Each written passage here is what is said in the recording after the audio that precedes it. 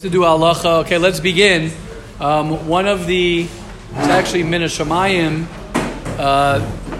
Everything's min hashamayim. But one of the things that I wanted to talk about today is very appropriate to talk about as we begin. It's not a parsha shir that will wait till Thursday. Even though Nachi's all excited for the Parsha shir.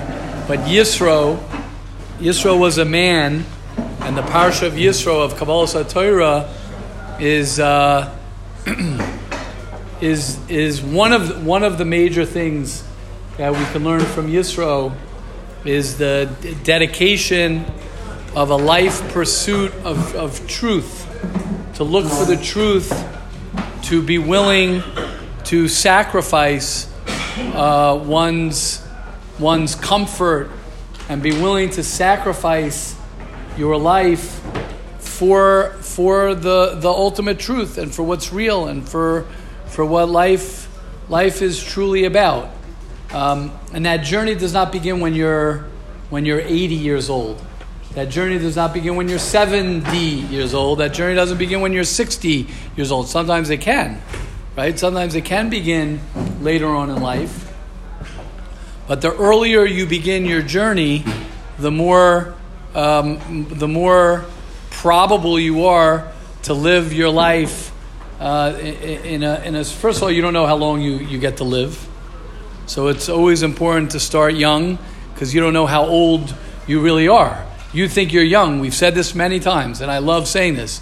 You think you're 18. You're like, 20. I got all the time in the world. You don't know how long. Let's say you die at 40. Let's say, God forbid, you die at 50. And then someone else who's 40, right, makes it till 90. So you're actually older than a 40-year-old right now. So you have no idea how long you're going to live. You have no idea. So you think, you got time. You don't know how much time you have. So the earlier a person begins his journey of finding the truth, and finding himself and working towards yourself, which includes many, many things. We're not going to get into that so much now. I do want to learn one piece of purity of speech before I introduce our guest. It's not a guest. For us, it's an honor. The biggest inspiration from my biggest inspirations, even though I make a joke about it, usually, and I say that he does it for me, which it's not so much a joke. They say every joke has a bit of truth in it. But to have a person sit in this shir consistently, to have a person to sit in this shir consistently who could be your, for sure your grandfather, possibly your great-grandfather, and to have a person who has been there, done that, to share, and none of us know his journey, but to sit here and to work on himself, to continue. When I do the Shalom Bayis shir and we talk about marriage and working on our marriage, and to have a person who's been married for, I think I know because he's mentioned 52 years, 56 years. I just want you guys to hear what that means. You guys hear that? To be married for 56 years. No, this is to the same person. Very good. To be married, but it's deeper than that. I want to tell you why it's deeper than that. You could be married 56 years to someone and you fight all the time. That could happen. That could happen. And you're miserable. But Rabbi Lazaras Shlita is a person that he comes to sit in the Shalom Bayis shir, and he's not coming, like I said, partly he comes to make me feel good. I have no doubt in my mind. He makes me feel good that I should feel like, wow, it's a kavod that he comes. But he can't hide his truth. The reason he comes is the same reason he comes to this shir. He comes to this shir, and I've said this before, I'm not waiting till after 120 for Rabbi Lazaras to talk about Rabbi Lazaras. I'm talking about him right now. Right now I'm talking about him. Because it's an honor for this yeshiva. It's an honor for me to know, besides the fact that he's in this yeshiva, and he sits here and we could take notes from who he is. The fact that he sits in the shir, the fact that he comes to the Shalom Bayis shir, is the greatest musar for all of us. And that is your dedication to growth, your dedication to learn new things, your dedication to change, to work on yourself.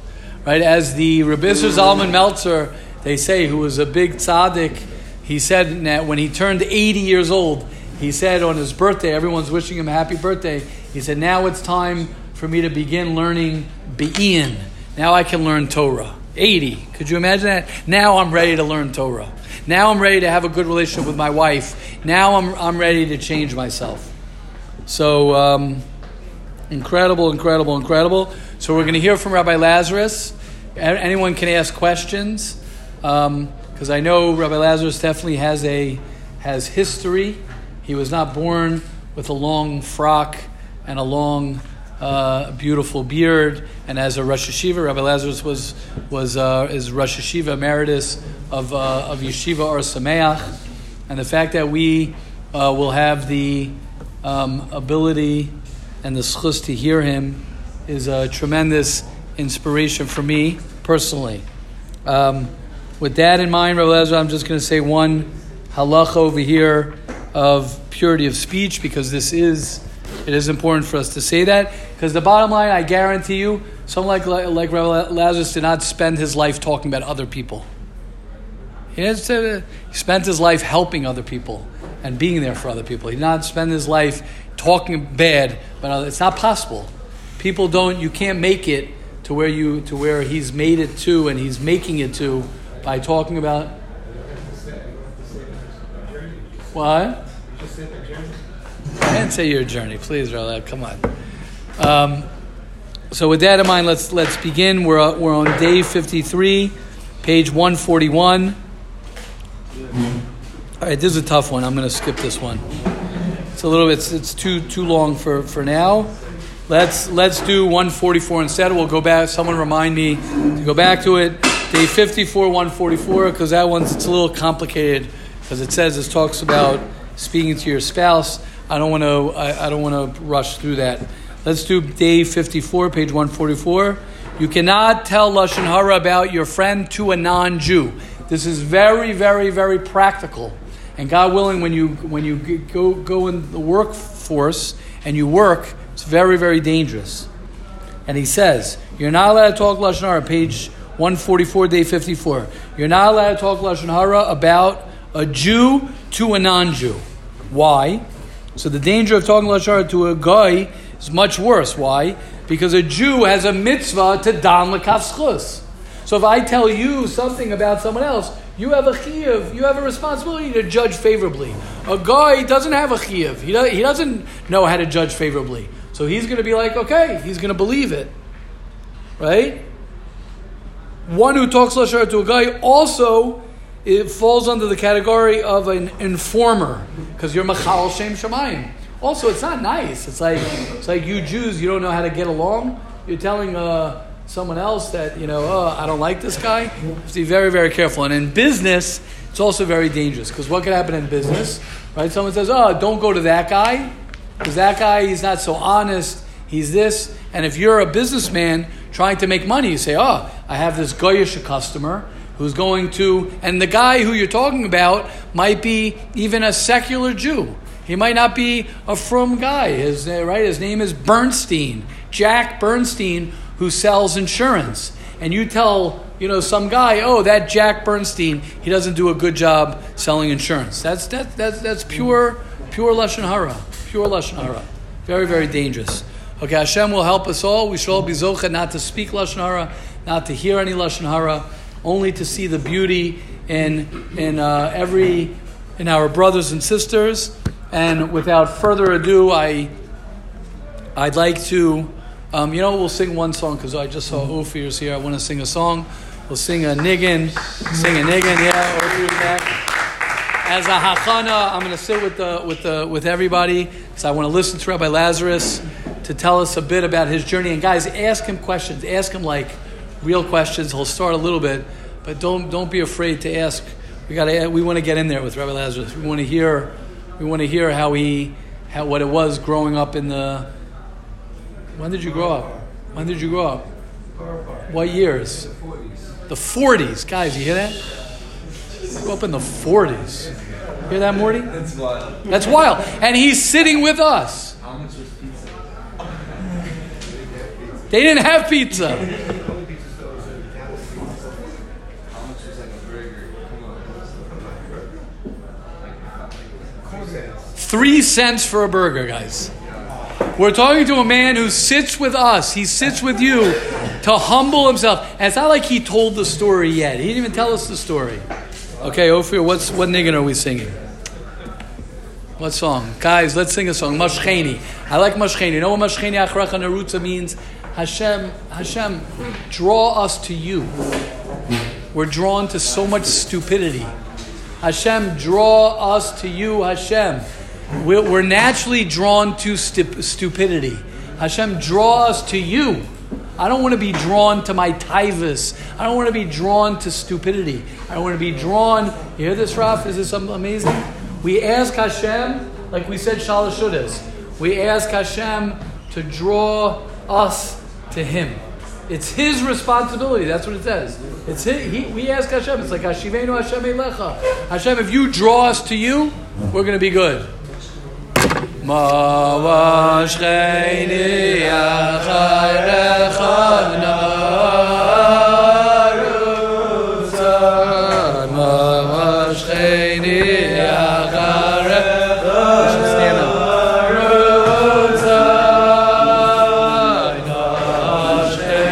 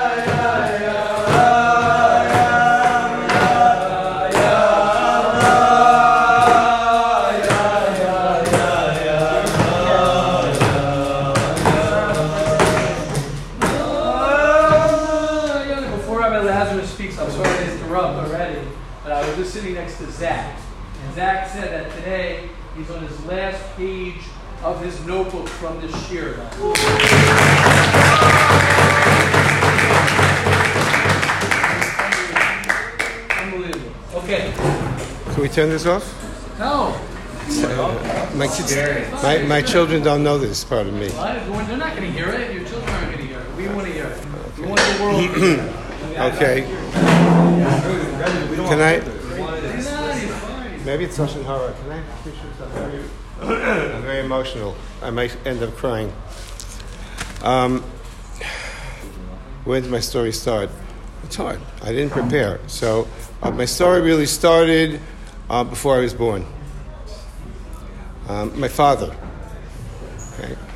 My father was 17 years old when World War II broke out, and he tried to join the army because he knew that was happening in Europe to the Jews, and he wanted to join the army. And they wouldn't accept him. Your father was born here? My father was born in America. In America. My father was an American. And he volunteered to join in the army, and they didn't accept him. So he wrote a letter, I think I still have a copy of it, to President Roosevelt, saying that I want to fight against the Nazi Germans who want to destroy this country, America, and I'm Jewish, and I want to save my brothers. They accepted him. So that's the beginning of my story.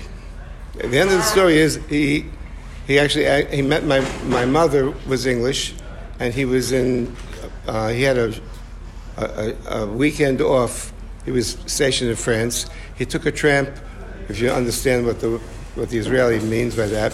He took a tramp to England from France, and he ended up in a place called Bournemouth. And my mother was evacuated from London, and she was there. And he walked into shul on Friday night, and my uncle saw him, and he said he invited him for Shabbos. My uncle was 25 years older than my mother. My aunt, his wife, was 20 years older than my mother, his older sister.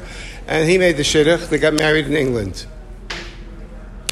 And my story started there because when my mother arrived in America, she was 6 months pregnant with me. I would have been born in England. She stayed there. Just think that. Wow, scary. Jody would show Roger. So when I was younger, I used to speak like that. You know, I wanted to go. I was born in 1946, right after the war. Right after the 46. Did you hear that? 1946. And anyway, I grew up in America. That's the end of first part of the story. I grew up in America.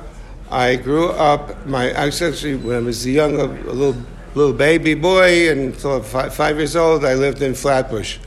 But then we moved to Borough Park, and in Borough Park, that's when I started school.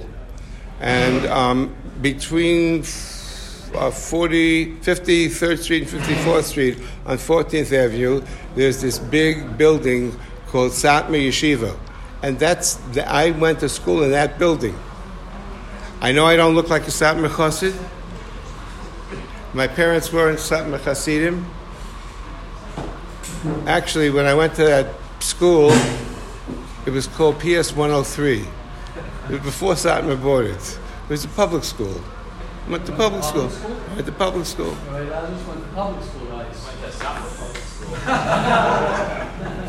Right.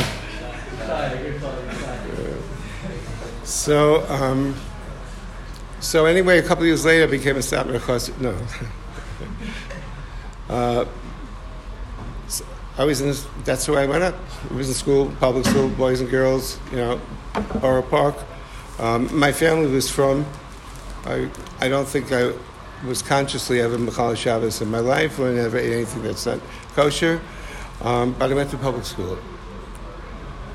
I was a tough kid, skinny, frail, tough kid. Tough means you could take punishment, not that you give it out, that you can take it. And my luck has it that Kodesh Baruch Hu gave me certain things that I skipped the third grade. So I just made, on the end of the year, I was like 2 years younger than most of the people in my class. And I got picked on a lot. So, and I was the only one in the whole school who wore a yarmulke. They picked on you because you were young? Yeah. I know, they picked on me because I was a skinny kid that picked me up. But I graduated school. I was in the 5th grade of the school. I just remember this one thing. So when I was younger, I had a good singing voice, and they wanted me to be part of the choir in school, not a choir, a singing group. But when it came to Christmas time, they had Christmas carols. And in the 5th grade, they wanted me to have a solo singing Christmas carols with my yarmulke on. I refused. And I remember to this day, her name is Mrs. Carroll. She was my teacher, the 5th grade teacher. And she said, "You have to do this. This is part of..." I said, "I'm Jewish. I don't sing these songs." So she said, but it's just a song. I said, "No, it's not a song. I'm not going to do it." She said, I'm going to report you for this." I said, "You can do whatever you want. I'm not going to sing this. I'm a Jewish. That's it." So I was thinking, this little kid speaking to this big fat,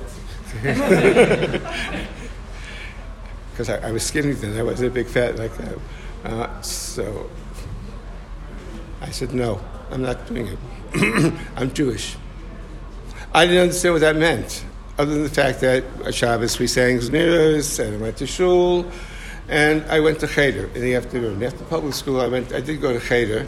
In America, cheder meant after school, 3 o'clock, you finish school, and then you have an hour and a half that you go to cheder until you're bar mitzvah, and then forget about it, But I paid attention, and I really learned there. By the time I was finished high school, finished 8th grade, which I didn't go to. I skipped 8th grade also. So I finished 7th grade. I knew how to translate the whole Chumash. Public school kid. Right? I wasn't in yeshiva. Right?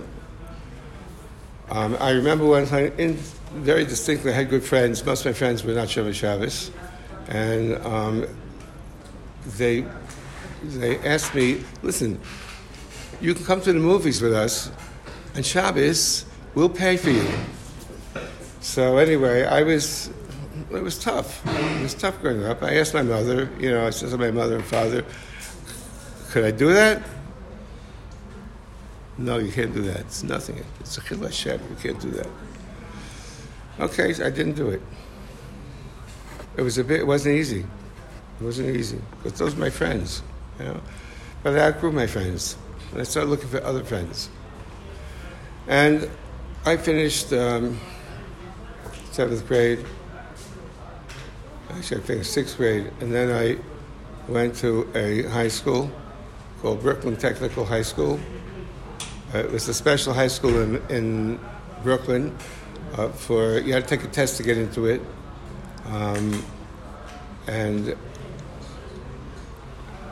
It was 6,000 boys. You know the school?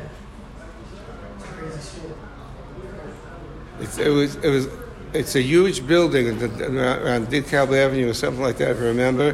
It's like 10 stories high or something. There's 6,000 boys in the school. It's only boys. For high school? High school. High school, I was going to become a doctor.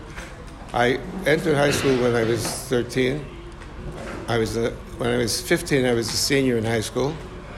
And I wore my yarmulke. 6,000 boys in that school. I was the only one that wore a yarmulke, even though probably most of the kids in the school were Jewish because you had to take a test to get into it. You were the only one with the yarmulke? I was the only one with the yarmulke. And I got picked on. The Italians on the gym team used to pick on me all the time. And one day, I saw HaKadosh Baruch Hu sent me a matana. There was something in the auditorium. They had a special program. I'm so dry. My mouth is so dry. A special program for Nick Yang's School of Martial Arts. Very interesting thing. I said to myself, "That's what I'm going to do. I'm going to do that." So I signed up that night. It was in the neighborhood. I signed up for judo and karate. Okay, I did it like I'm sugar. I did it like even more than sports. I have a brown belt in judo and two black belts in karate. Don't mess with What?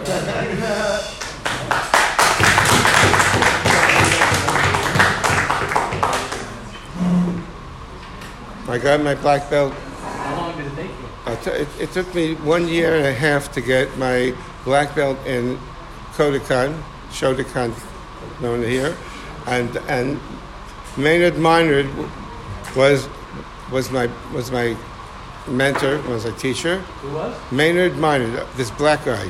You called him Mr. Minard. That's all. Thank you very much. Baruch atah Adonai, Eloheinu, melech haolam, shehakol nihya b'dvaro.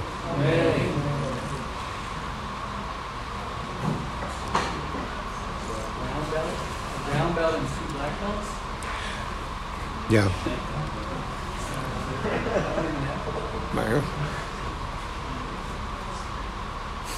My children, my son knew that I did that. My oldest son is the only one who knew that I had black belt in karate, and he's a Rosh Hayeshiva here in Kiryat Sefer.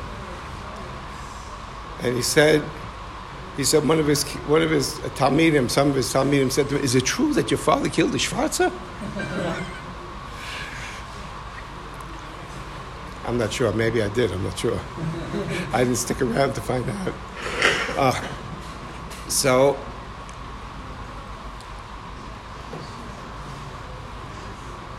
the gym team, the towns on the gym team became, by the time I was a senior in high school, they became my best friends.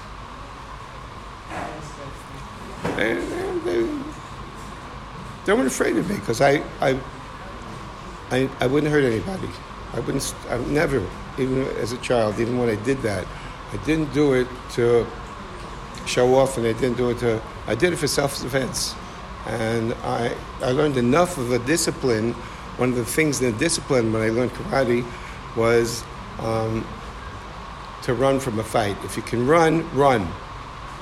If you don't have to fight, don't fight. But if you have to fight, then I know how to kill somebody.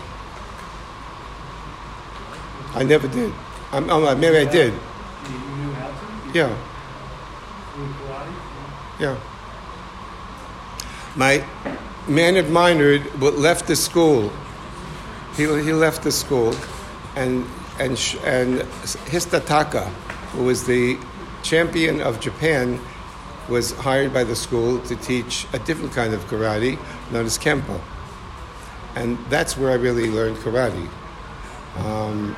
And I studied under Histataka. He was my Rabbi in karate. And I was offered a scholarship to go to Japan to study in Japan in a real school of karate. And I really wanted to do it. My parents wouldn't let me do it. I said, no, you can't do that. I had been accepted to Harvard, and my parents wanted me to go to Harvard. So I was 17 years old at the time. And I didn't end up going. Yeah, I didn't end up going. I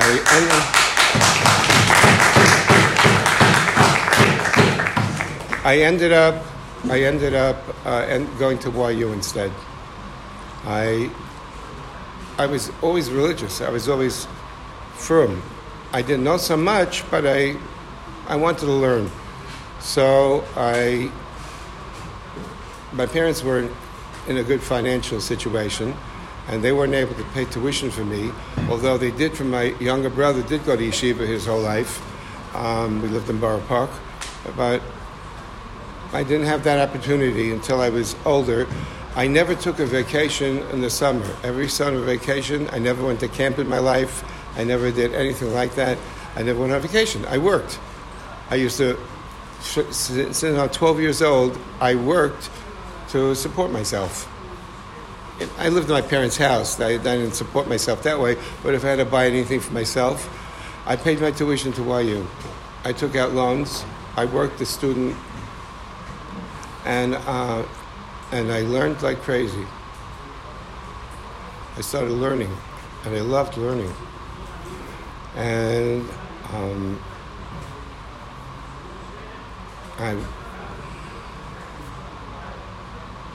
I'm trying to think chronologically where I am now, and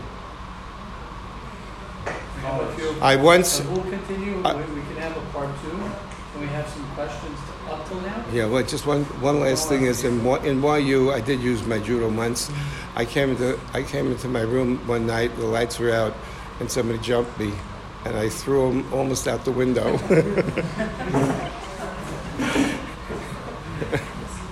Who was it? It was my brother. It ended up being my brother-in-law. Glad it wasn't my father-in-law. You didn't tell us when you got married. I didn't get married yet. I was still. It was your brother-in-law. He became my brother. Okay, question, guys. Question, comments. Yes. Rabbi was in 3rd grade and had it wanted to sing the Christmas choir. What was it? Are you able to pinpoint what it was that you were able to say no, that you didn't want to be doing that? Was that religious identity? Was that Yeah, wrong? for sure. I'm a Jew. Why? When I was in the 5th, it was the 5th grade. When I was in the 5th grade, why wouldn't I sing the Christmas carols? Because I was Jewish. I wore the fact that I wore a yarmulke, and it was the only one in the school that wore a yarmulke, made me so conscious of the fact that I'm a Jew. I knew subconsciously I didn't really understand the halacha, but I didn't realize that it's a Kiddush Hashem. I have a big responsibility to Klal Yisrael to maintain my Judaism. Even as a little kid, I understood that. Who got you to wear the yarmulke in the first place? My parents. I wore it on my own. So you had towels as a kid. You didn't have to came home and say, Dad, Mom, nobody else is wearing it. Why should I do it? You have 5, 6 as a kid and the picking on it. No, never said it. Never thought it. Feel like Tyler would take it off once you got to school and your parents didn't even know. I wasn't doing it for my parents. I was doing it for me. That's the way my parents raised me. So that was my question also. You didn't feel any peer pressure? You didn't feel like... Of course, I got beat up. So did that... So what made you say, I'm not giving in to this? I'm a Jew. I knew my parents raised me as being proud of being Jewish, and that's how I was able to stand up to a teacher in the 5th grade as a little kid, and that's. Guys, listen to. I just wanted to say it's very cool. I have the same exact story. In the 5th grade, I was in a choir in Florida when I was young, and we moved to Florida for 1 year. I was in the choir and they sang in a church with sampler. What are the hats called? Those red hats. Yeah. So I didn't mind singing with them, and I told my dad was my dad always says the story to his friends. I was very persistent on not singing in the church. Turns out the whole school ended up going there anyways. So I didn't sing, and when they did, when they forced me, ended up forcing me to whatever. I wore my in the beat, on my hand, wore it out, and I didn't put the hat on or anything like that. I just found it very cool. I have a similar.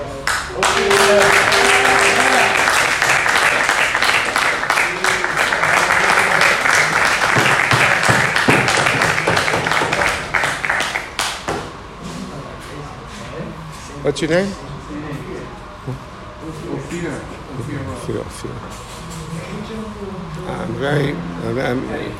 It's an honor for me to know you. Anyone else? What? Considering Shabbos, Yom Tov. you get it in some hot time? No. Did your parents deal with it? Your parents were nah, he's not going to school today. Or I'm saying... Yeah, my parents were 100% behind me. Yeah. My parents were from. My father was not a Talmud Chacham. Many years later, I became his Rabbi. But he wasn't. But I got something from him. That's the most precious gift that I have, and that is, he taught me how to love. He taught me what love is. Not just that he loved me, but he taught me how to love. And I don't know, because my parents made me feel like I was God's gift to the world. And they made me feel so good about myself, even when I didn't do well. It's okay, we love you, and I don't know exactly how. I know that it turned out that way.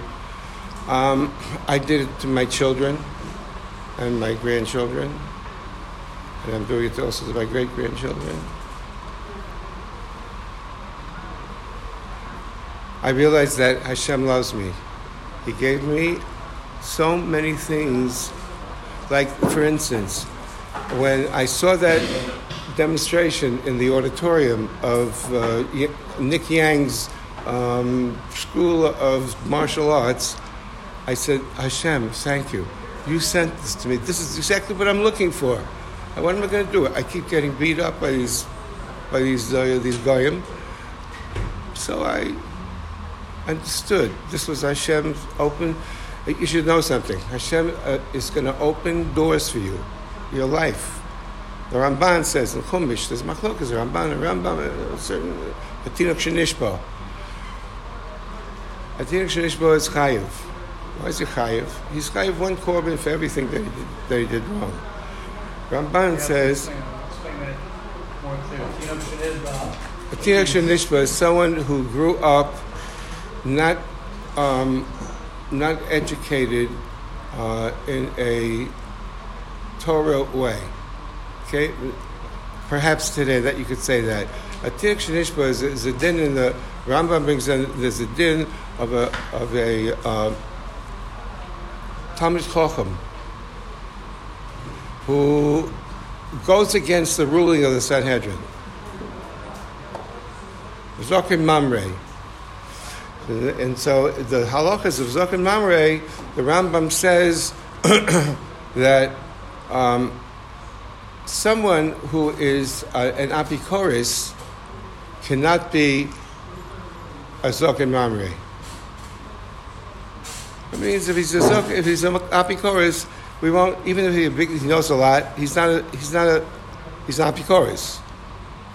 Okay. Maybe in the Rambam times you could kill him and get away with it, but today we don't do those sort of things.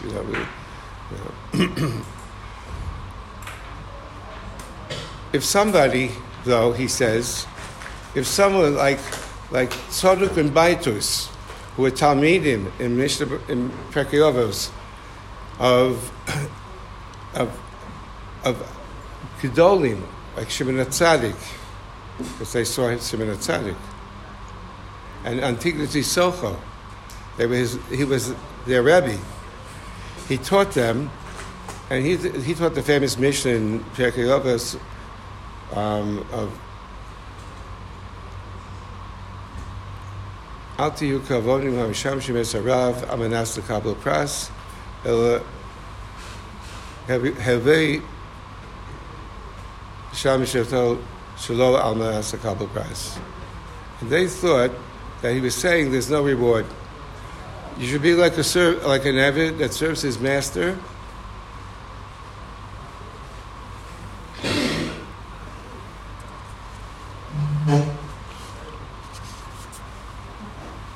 Not for reward.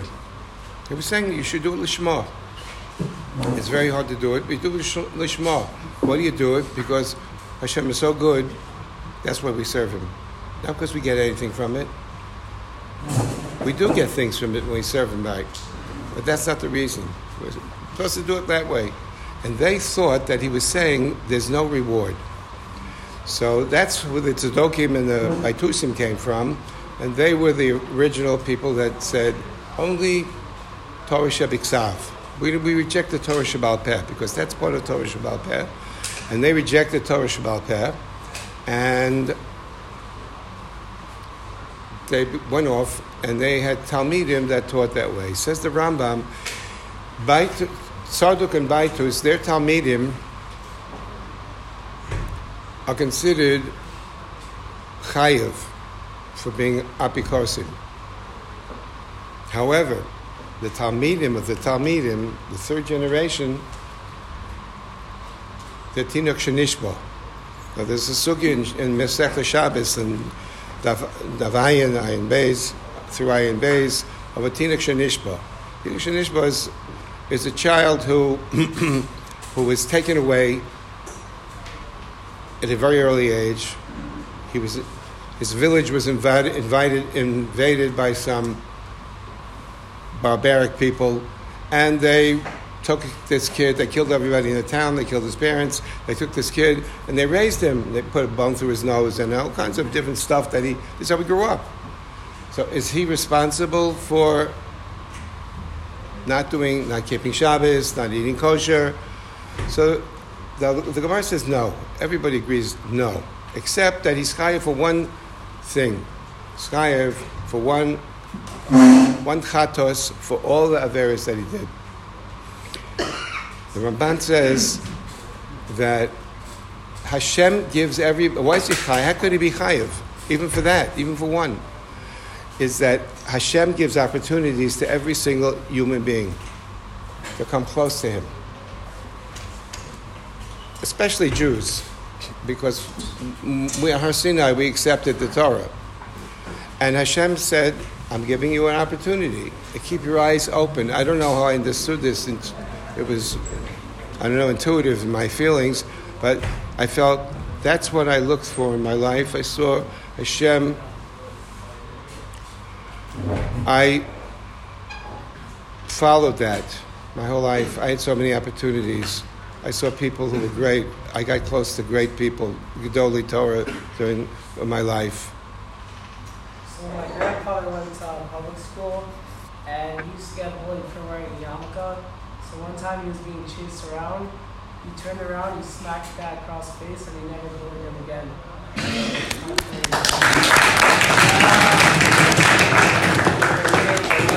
Thank you, Zach. We'll continue YU next part 2. There's one last thing for this part that you could, I know there's a lot to say, but if there's one piece of advice you can give everyone here for part 1, what would you tell everyone here? Don't get easily, I don't know, disappointed, I don't know what the right word is. My first semester in YU, we were learning Psachim, and I bought a new Gemara, and my name was on it, and my dorm room was on it, and I left it outside. The lunchroom was owned by some Parkers. I don't know if it's still that way now. I graduated college over 50 years ago, so I don't really know what it was like. But I left my Gemara there. It was missing. I never got it back. It had my name in it. It had my dorm room in it. I can't believe that any of the black, the janitors stole the Gemara. And I was so disillusioned. Here I am in yeshiva. I finally made yeshiva, and the first day in yeshiva, first week in yeshiva, my Gemara gets stolen. I said, what is this? This is any better than what I came from public school? Anyway, I knew that it was, because I learned the Torah. I believed in Hashem my whole life, and I knew that He was on my side. And I don't know why He did this. I don't know why this happened, but to this day, I still remember that. This is like over 50 years ago that this happened to me, and I can't understand how it happened, but ouch, it hurt, and. But there are too many good people. Torah has too many good people, and people are good. And I believed, one of the things my parents had me believe, that people in generally want to be good. They want to be good. And there's a goodness in them, and you have to learn how to look for the good in people, and you'll see it. You'll see it, and your life will be enriched by that, and anyway, my stay in YU wasn't anything spectacular. I finished YU. I finished college, and I got married. My wife had been learning in Stern College, and she was in yeshiva her whole life, and a year after we got married, a year and a couple of months after we got married, my son was born. And my wife, who I was learning in Kollel for 1 year, and my wife said, I'm going to stay home and take care of my kid. And so there I was, an ex-Kollel guy. I had to find a way. My parents and her parents couldn't help us. She was paying the rent basically by working, and now she stopped. So I had to go to work. So I took a newspaper, New York Times. I opened it. I saw that New York City was training and hiring social workers. I said, I'm not a social worker. I want to be a doctor, if anything, So, but I went down. I was interviewed. I got hired on the spot. I don't remember the interview at all. I remember that for 6 weeks I had training and after 6 weeks I had a caseload of 25 families that I was responsible for, to at least visit their homes at least 4 times a year. The area that I had was Bedford-Stuyvesant, Brownsville, if you know that area of Brooklyn, right? I might have been not only the person wearing a yarmulke in that neighborhood, but maybe the only white guy. I already had a black belt in karate. I wasn't afraid. I used to walk. I used to walk in the neighborhood with a suit and a tie, and like a yeshiva bacher. I was a yeshiva bacher, and now I'm a social worker, and I'm walking around there, and no one ever touched me. No, HaKadosh Baruch Hu, no one even started up with me. Once a kid asked me, a black kid said to me, "Hey man, what gang do you belong to?" I said, "I don't belong to a gang. I don't have any gangs where I live." "What? Ain't you afraid? You can walk down the street. You got killed. Who's going to protect you?" I said, "God." That's at times.